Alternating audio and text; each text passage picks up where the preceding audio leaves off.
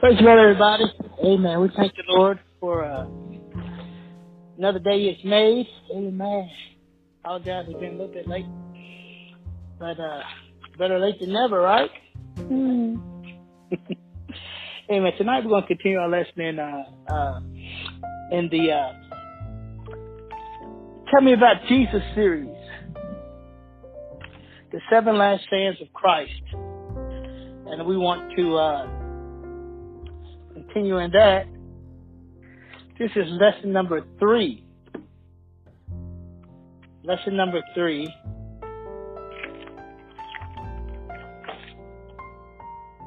And we want to focus on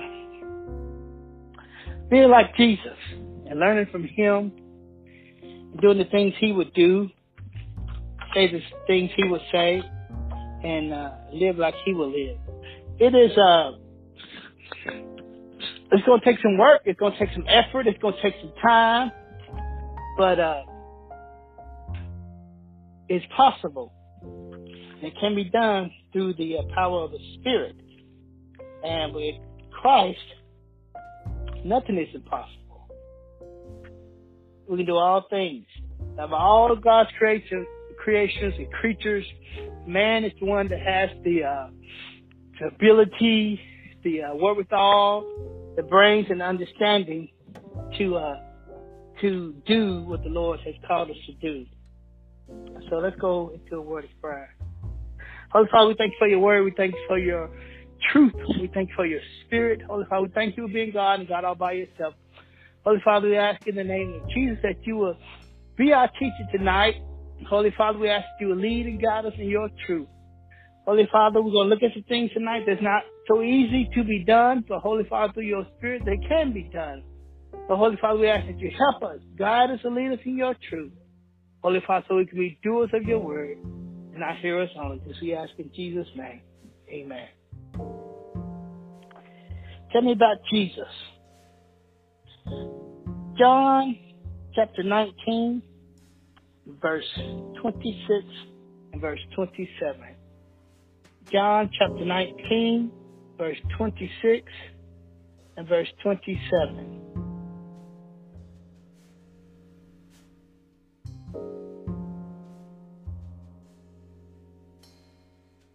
You got to love technology. It is. Yeah, we got the Bible on our phones now, so you've been kind of good there, all right? Okay. John 19, 26 and 27. And it reads,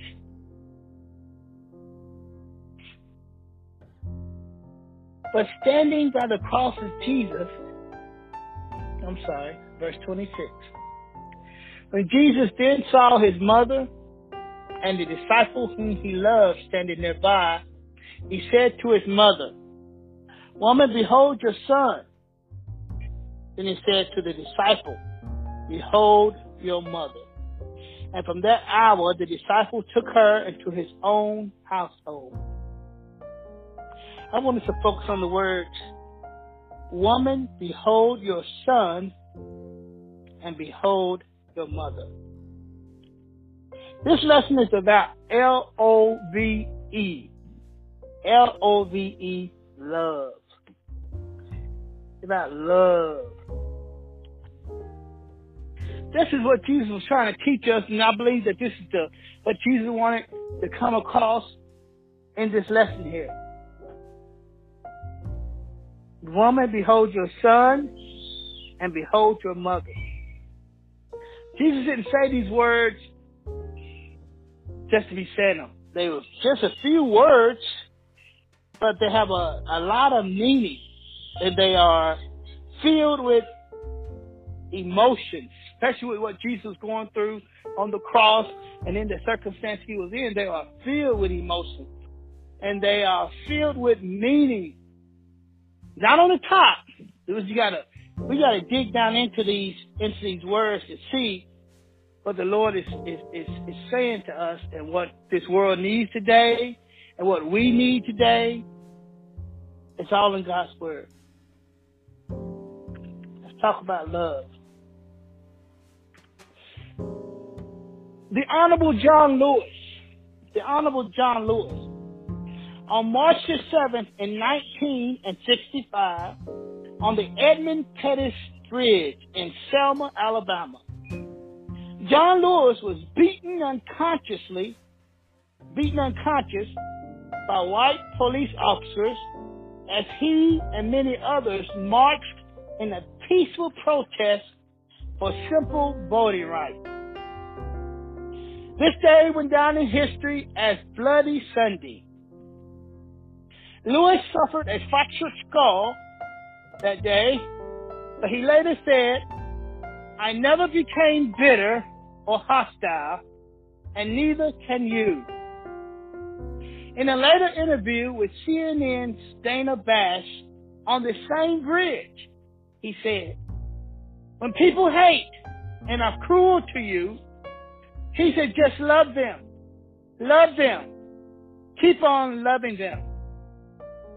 John Robert Lewis remained an advocate of nonviolent protest and civil rights until his death on July 17, 2020. He will always say of himself, "I make it my business to get in the way, causing good trouble, necessary trouble." And John Lewis is just one example of how he was able to love the people, even those that were persecuting him, beating him, and didn't want African Americans to have equal rights. And how could this man say, "Keep loving them, keep loving them, keep loving them"? He had to have a connection with Christ. And that's the only way we are going to be able to love like God, is a connection through the Spirit. When Jesus said, "Behold your son," Jesus was demonstrating his love for his mother. The New Living Translation says it like this: "Dear woman, here is your son, and here is your mother."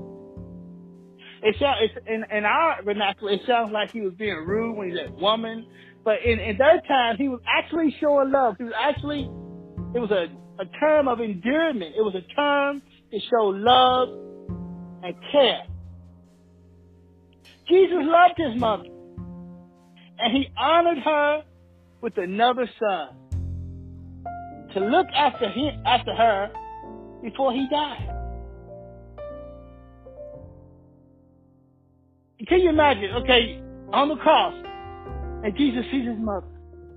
He said, "Dear woman, here's your son." So he gives her somebody to look after her, because he knows he was physically going away. He knows that he was not going to be able to look after his mother no more, physically. So he loved her so much that he gave her another son.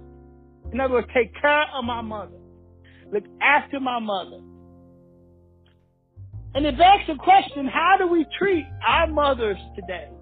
How do we treat the woman that brought us into this world? How do we treat the woman that birthed us, that fed us, that raised us? If Jesus was conscious enough to tell his disciples to take care of my mother while I'm gone, that's telling us we ought to love our mothers. They may not be the best mothers for whatever reason it may be. They may have done this. They may have done that. We thought wasn't right. Well, children don't come with a manual. They don't come with the do-it-yourself and all the answers in the book. We learn as we go. We make mistakes. We do the right thing sometimes. We say the right thing sometimes. We say the wrong thing sometimes. But they're still our mother. And Jesus in the scriptures sometimes seemed like he may have gotten frustrated with his mother. We know at the wedding when they ran out of wine. Mary went to Jesus and said, "Hey, we're out of wine." He said, "Well, woman, it's not my time."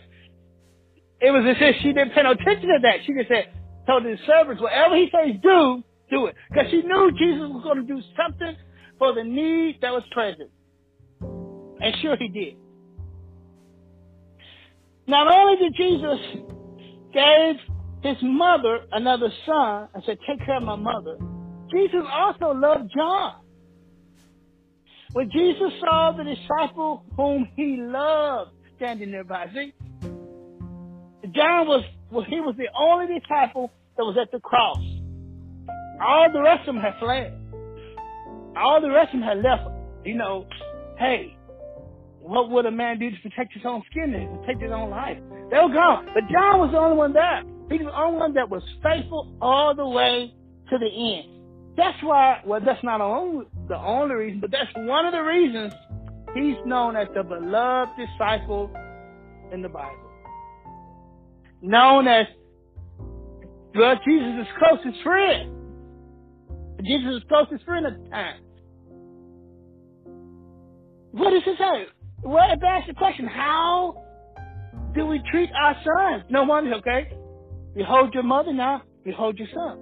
So it's a give and take. So how do we treat our sons? How do we treat the children that God has given to us just for a short period of time to raise or to take care of? Because they're not babies long. They're not children long. It's not long that we have to really look after them when you think about it. But he was also telling Mary, this is your son. Love him as a son. Love him as someone that he can look at you as a mother. Although John, at this time, the history lets us know John had both his living parents. But yet and still, God said, this is your son.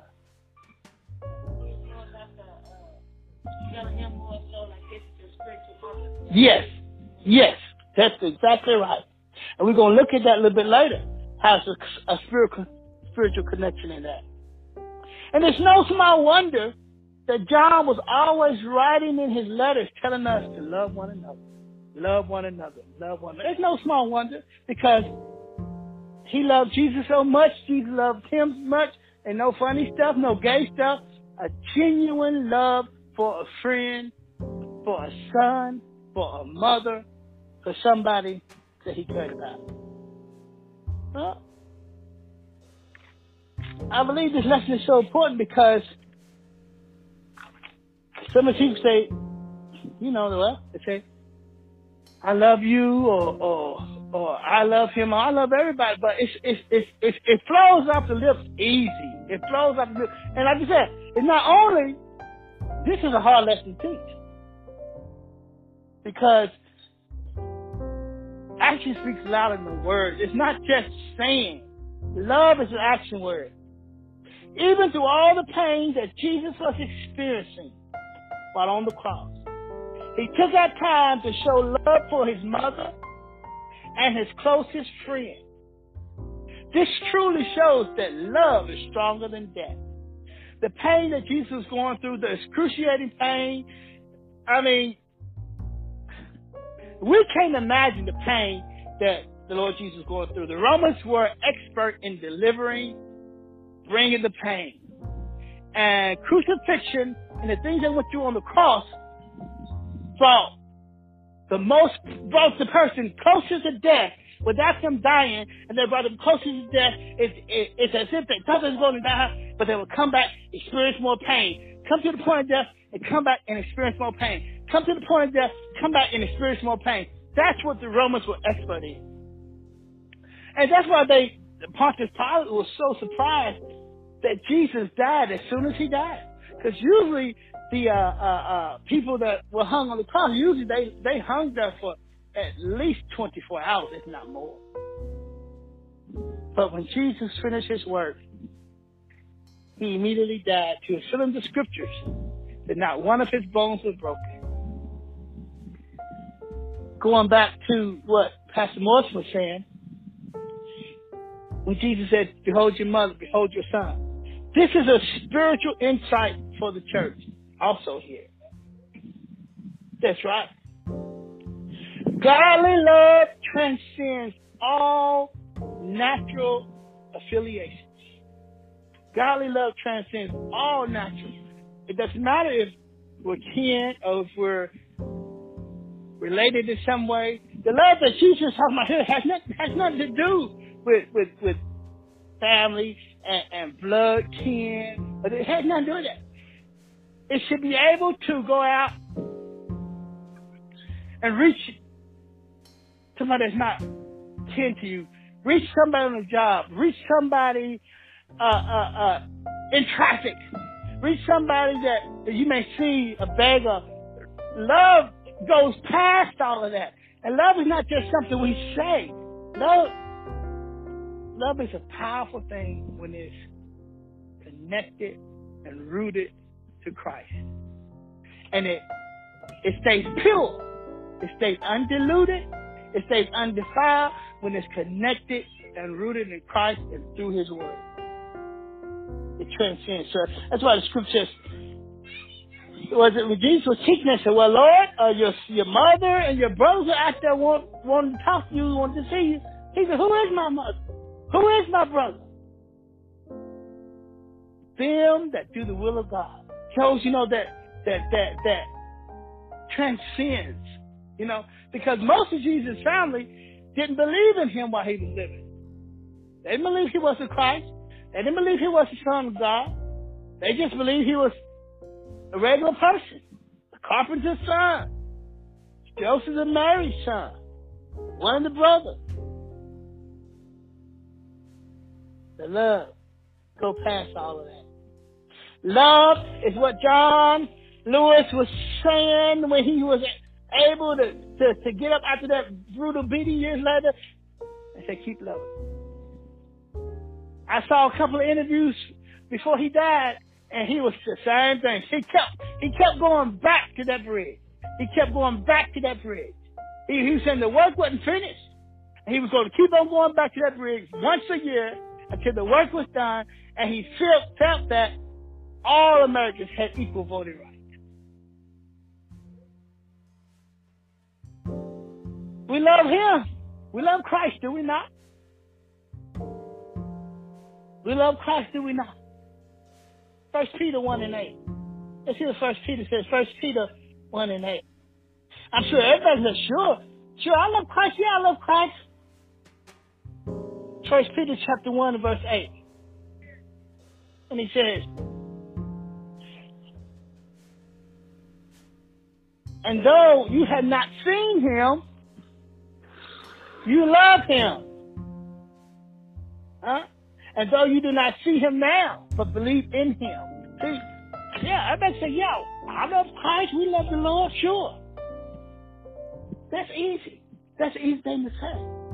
We sing out there, I love the Lord, and I won't take it back. We sing all the time. That's the easy part. But here is, okay, we haven't seen Christ. That's not with our eyes, our natural eyes, our eyeballs. But we say we love Him.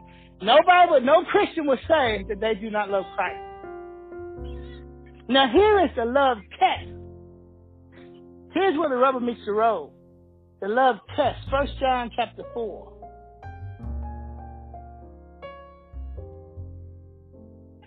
1 John chapter 4, verse 20. This is the same John that was the beloved disciple that was at the foot of the cross, that was always telling us to love one another, love one another, love one another. He gave 3 or 4 tests in his epistle so we would know who was an authentic Christian, who was not a true Christian, who was a real believer, who wasn't a real believer. This is test number 2, love test he gives. 1 John 4:20. He says, if someone says, and the thing about John, he's very practical. He said, if someone says, I love God, and hates his brother, he's a liar. He's a liar. Now that word hate is another word. It's synonymous with malice. Malice, we'll define that a little bit later. But he said, if he hates his brother, he says he loves God, but he hates, but he's a liar. He said, for the one who does not love his brother, who he has seen with his eyes, cannot. He cannot love God whom he has not seen with his eyes. And he said, on 21, he said, this commandment we have received from him. So this is the commandment that we received from God, that one who loves God should love his brother also. So, like you hear it said out there, for God so loved the world that he gave his only begotten son. You know, the Christians will quote it off quick, will roll off the tongue quick. Hate their brothers and sisters. We're not, once again, we're not only talking about family affiliations. We're talking about everybody in this world. The Westminster Theological Word Book of the Bible defines love in this way. There's so many different definitions of love. But I like the way they defined it in here. They said, love defined. The emotional content of love remains. Love is emotional. It remains, yes. But it is also an attitude and an outlook that prompts action. It prompts action. I love you, okay? What's action? What do I do to prove to you that I love you? What do I do to prove to the hateful supervisor that me as a Christian that I have to love him? What do I do? Do I refrain my tongue? Do I treat him kindly anyway? He said, but it prompts action. Jesus said in Matthew 25, verse 42 and 43. We're talking about action. He said, here's an example of action. He said, for I was hungry and you gave me nothing to eat.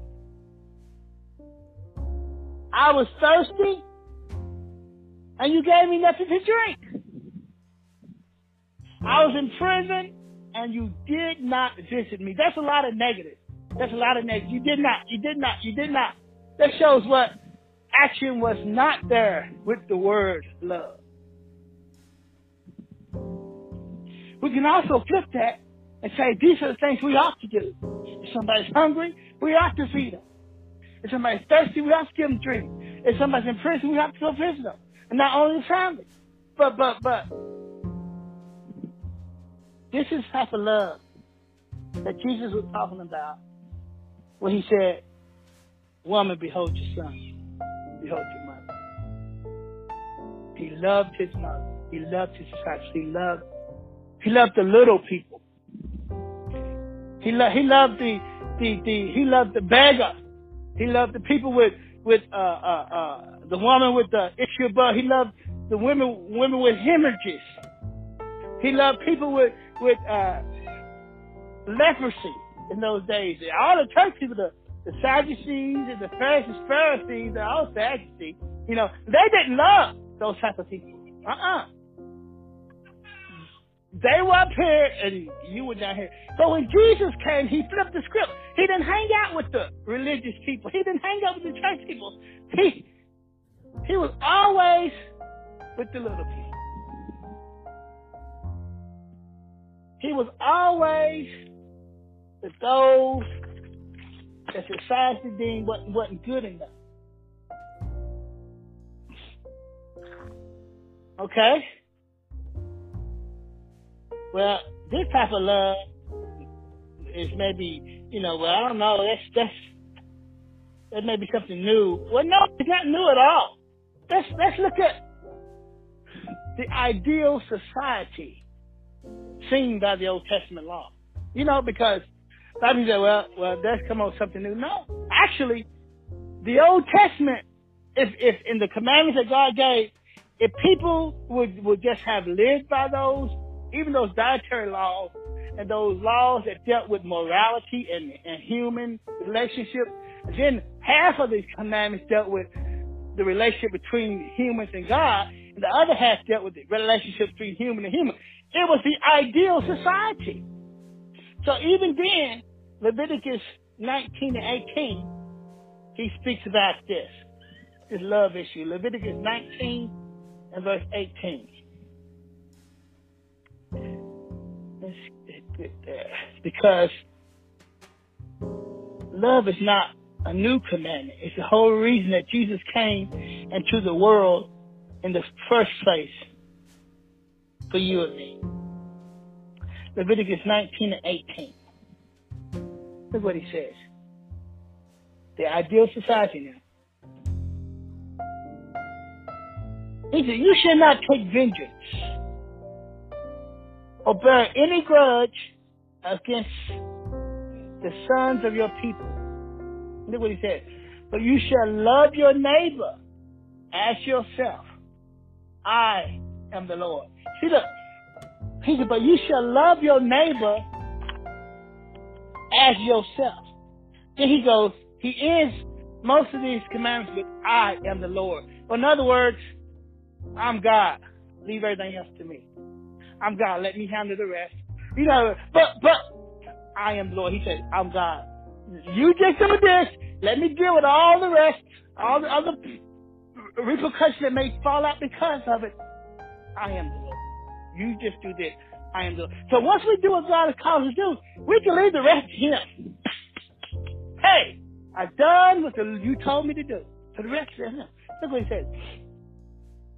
He said, love your neighbor as yourself. That's right. As your own flesh. Just like you love yourself. That's right, as yourself. As much as we love ourselves. So, but the Jews, they got smart. They wanted to add all these extra things on top of that. So, well, who is my neighbor?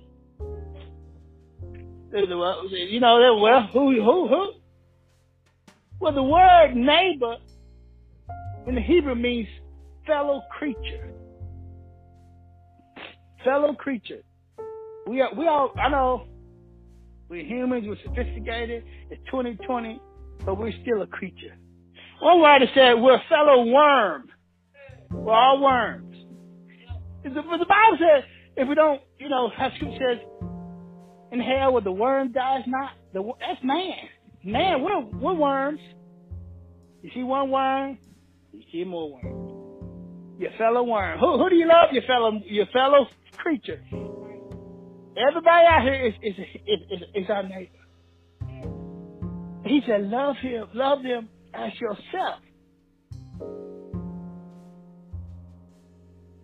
But this scripture starts with, you shall not take vengeance or bear a grudge. You know, let's one back to that word hate that we saw earlier. Word hate and malice, how they intertwine. Now, let's define malice. Malice is the desire to cause pain, injury, or distress to another, or an intent to commit an unlawful act, or to cause harm without legal justification or excuse. Yes, it's malice. It was the desire to cause pain, injury, or distress to another, or even an intent to commit an unlawful act, or to cause harm without legal justification or excuse. A lot of the laws, that's what I said, this is the Old Testament set up the ideal society. A lot of the American laws and the constitutional laws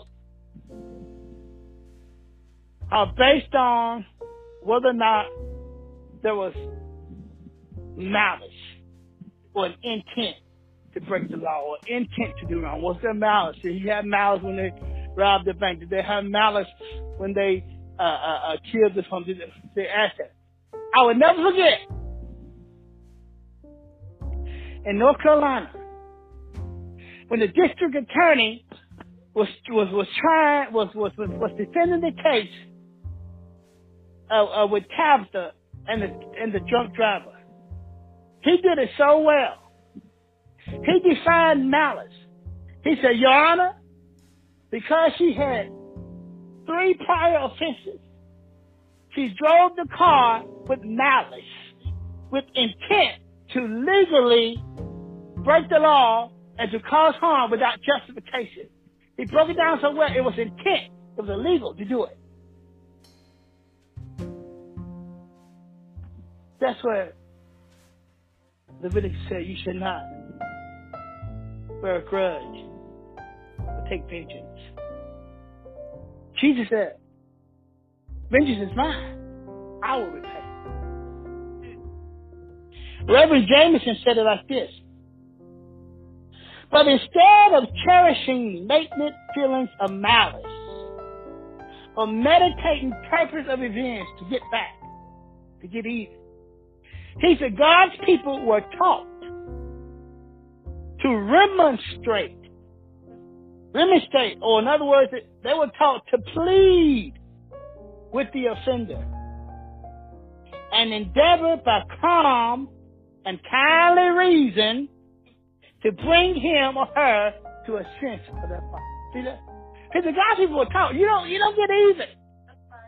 But you remonstrate, you plead with them, you try to let them see, this is, I understand what you did, but this is really what happened. This is the pain caused. They tried to reason with the person, just so they wouldn't have hatred or malice in their heart, and they would go to the farthest extent to extend love to their neighbor.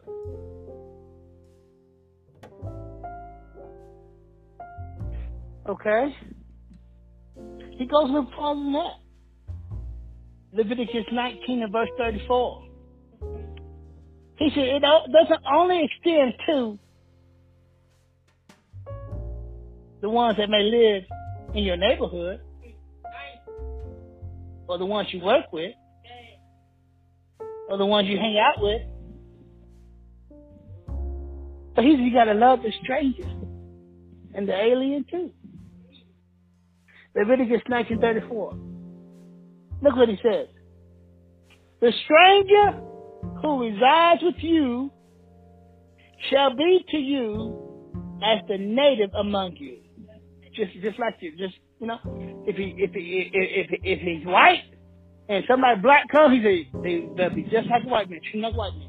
If they black and they come up white, treat them just like a black man. That's a native. Then he says, you shall love him as yourself again. See? There's no, we're all fellow creatures, all fellow worms. Then he says, why do we have to do this? Then he goes, why? Here's why. For you were aliens in the land of Egypt. See? He said, you were aliens yourself. You were strangers yourself. You were foreigners yourself. But we want to build walls. We want to keep out this one. We want to keep out that one. After we have stolen these people's land and taken them over, we now want to build walls. They're aliens. They're foreigners. He said, we were aliens too in Egypt. We were foreigners too. We all came from somewhere, naturally speaking.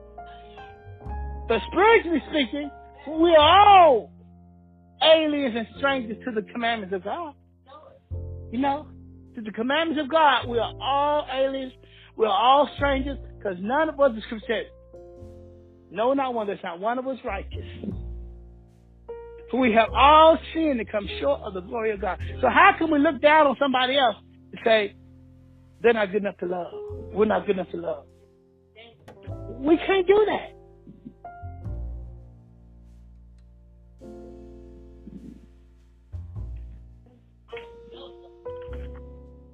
He said, I am the Lord your God. Leave that to me. The color, the language. He said, I am the Lord your God. I'll take care of it. But you know what? You have to be a grace case yourself to be able to love like this. Mm-hmm. We have to be a grace case ourselves, But nowadays, you would think that You go into churches and a lot of places, you would think that nobody ever committed a sin. Nobody never did nothing. We're all grace cases. We all have stood in the need of God's grace, of God's love, and of God's mercy. We can't never look down on nobody. That's why he said, and that has a way of humbling us, keeping us humble. And the Lord always brought this back to the Israelites' remembrance. Remember, hey, Egypt's not that far away. You ain't been out of Egypt that long. But they wanted to get the big head. They didn't want to love the foreigners. Even now, yes, the Jews are God's chosen people that he chose to bring his word and his revelation to the rest of the world. But he never chose them to be exclusive only for them. But they were chosen to show light to the rest of the world and to show love to the rest of the world.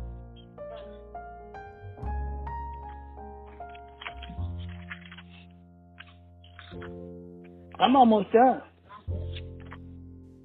Now, if we don't love,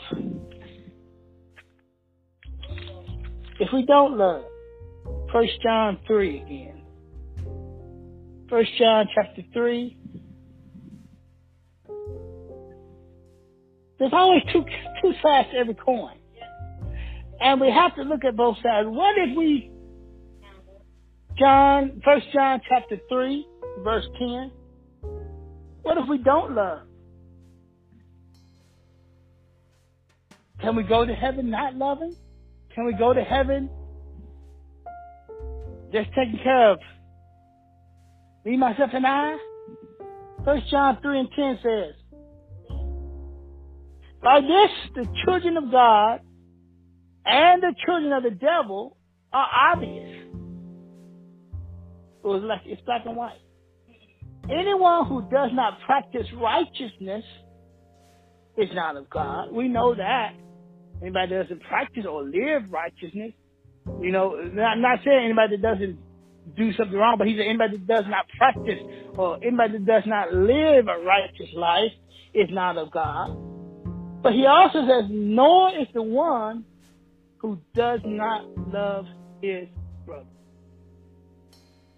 He does not love his brother. He's nor is one. See, righteousness and love, he said righteousness and love are twins. Just like sin and just like death, they're twins too. Where you have sin, you have death. The Siamese twins. You can't have one without the other. You can't have righteousness without love. If I say I'm righteous but don't love, I'm a liar. The twins, they go together. They go together. And he says, so if we don't love, then we are not of God. Because God is love. One of his characteristics is love.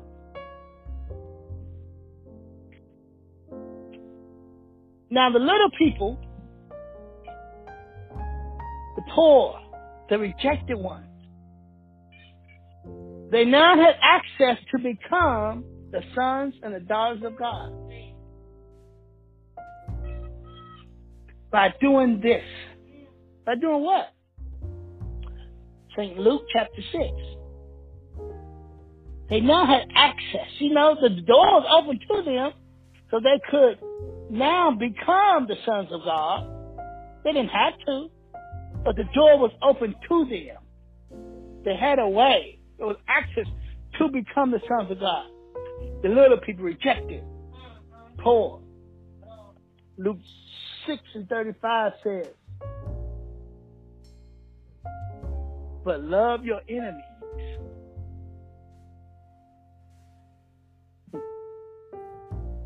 Do good. And lend, expecting nothing in return. Look, and your reward will be great, and you will be the sons of the Most High. For he himself is kind to ungrateful and evil men. See? Not only did he tell them to do good, lend, expecting nothing in return. But he said, see that, but in doing this, you will be known as the sons of the Most High. You will be known as the sons of God. So it's not what we say, not how we dress or how much time we spend in church. It's what we do that makes us known as the sons and the daughters of God. This is our access in to the kingdom of God.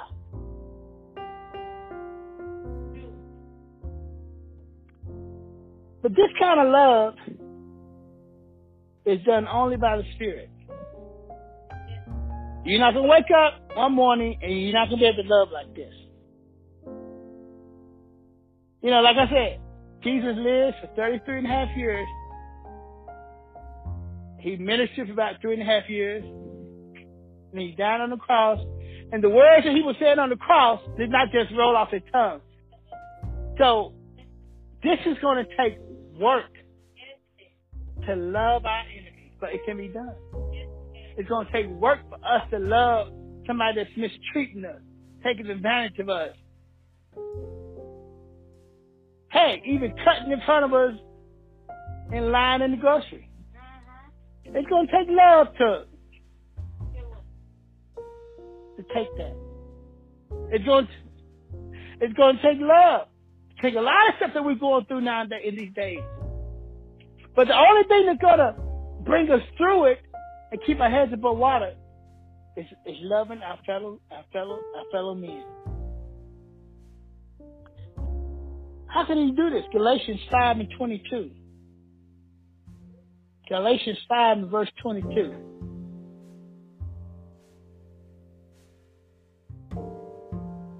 It says no.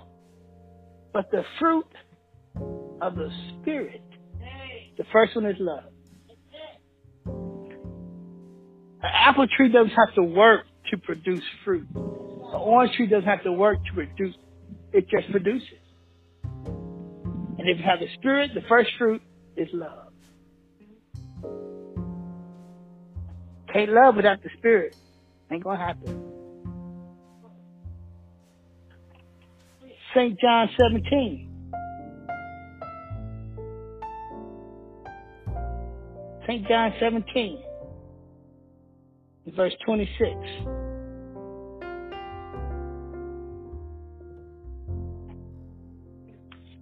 And I have made, Jesus is praying, high priestly prayer here, and I have made known to them, I have made your name known to them, and will make it known, so that the love which you have loved me may be in them and I in them. See that?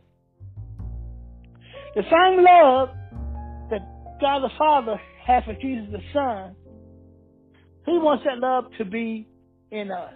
But he said, so that love which you love me may be in them. If his love is in us, that means he said, and I in them.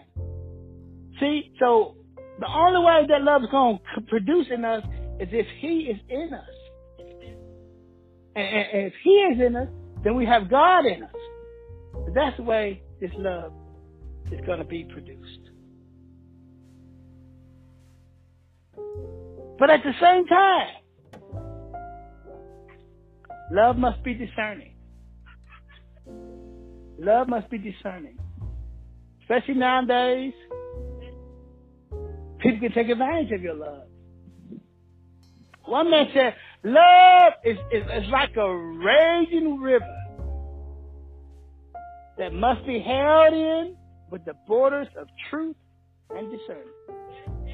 Say if love is a river and the love is flowing and the river is beautiful, I got water, I got fish, I got everything I need.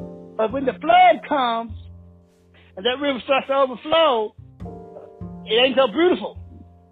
If something ain't done, it's going to wash your house away.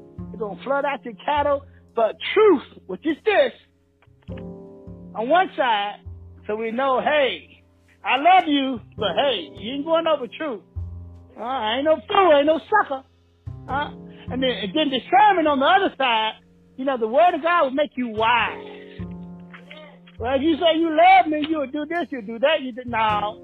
Discernment is keeping that love, in check. So that's why it's all done through by the Spirit.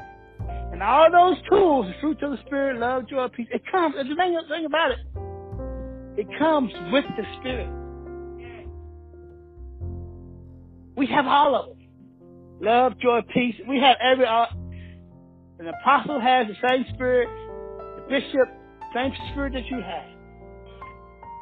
But it's the person or the saint that learns to perfect those gifts and to bring those fruits of the Spirit to maturity that you're going to start seeing.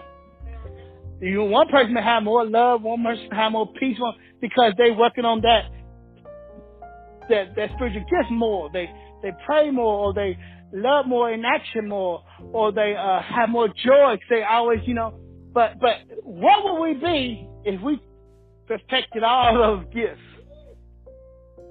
But we have it.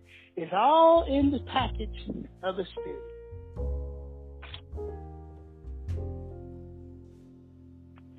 And this is last scripture. 1 Corinthians 13.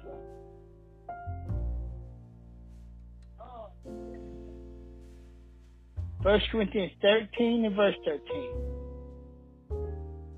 13. This whole chapter talks about love. And how love is the more excellent way. And how love is better than anything else, really. The more stronger than anything else. He says in 13, he said, but now faith, hope, and love abide. These three. We got faith, we got hope, we got love. We got faith in the Lord Jesus for our salvation. We got hope knowing that he's going to return for the church, hope for the future, and we have love. It's about the greatest of all these three is love. Now, if the greatest of all those three is love, how important is love? How strong is love? One writer said love is as cruel as the grave. Yes, it does. So when Jesus was saying, woman, dear woman, here's your son, and here's your mother. He was telling them to love one another. And that's what we have to do. We must learn to love one another. It's going to take some work. It's going to take some elbow grease. It's going to take some getting dirty. It's going to take some losing some stuff, losing some sleep. It's going to take some work to love people. But it can be done through the Spirit. And nowadays, what we're going through now in this tumultuous year, love is needed the most. And when people see love, it catches them off guard. They're not used to seeing love nowadays. Not genuine love, not the kind of love that Jesus was talking about that's going to define his church, that's going to define the saints of God. Like John said, by this we know the children of God and the children of the devil. If we don't love our brothers, we're not of God.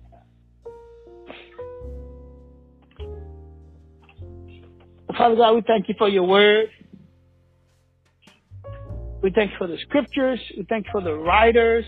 We thank you for how they allowed the Holy Spirit to lead them and to guide them like a ship on the sea, directing them through the wind of the Spirit, what to write and what to pen and what to put on the parchment, that we may have it today to be able to read your word, to be encouraged by your word, to gain strength, knowledge, and understanding by your word. So, Holy Father, we ask in Jesus' name that you give us the strength and the power to obey your word, to apply your word to every facet of our life. And Holy Father, we ask that your Holy Spirit wake up our conscience when we do not love one another. We ask that you make us aware of when we have missed the mark, or missed the occasion, or missed an opportunity to show love to one another. And not just to our neighbors on our street, on our jobs, but Holy Father, to the ones that need it most, the ones we don't know. Let your Spirit lead and guide us into all truth, that we may be called the sons of God. This we ask in Jesus' name. Amen. Good night.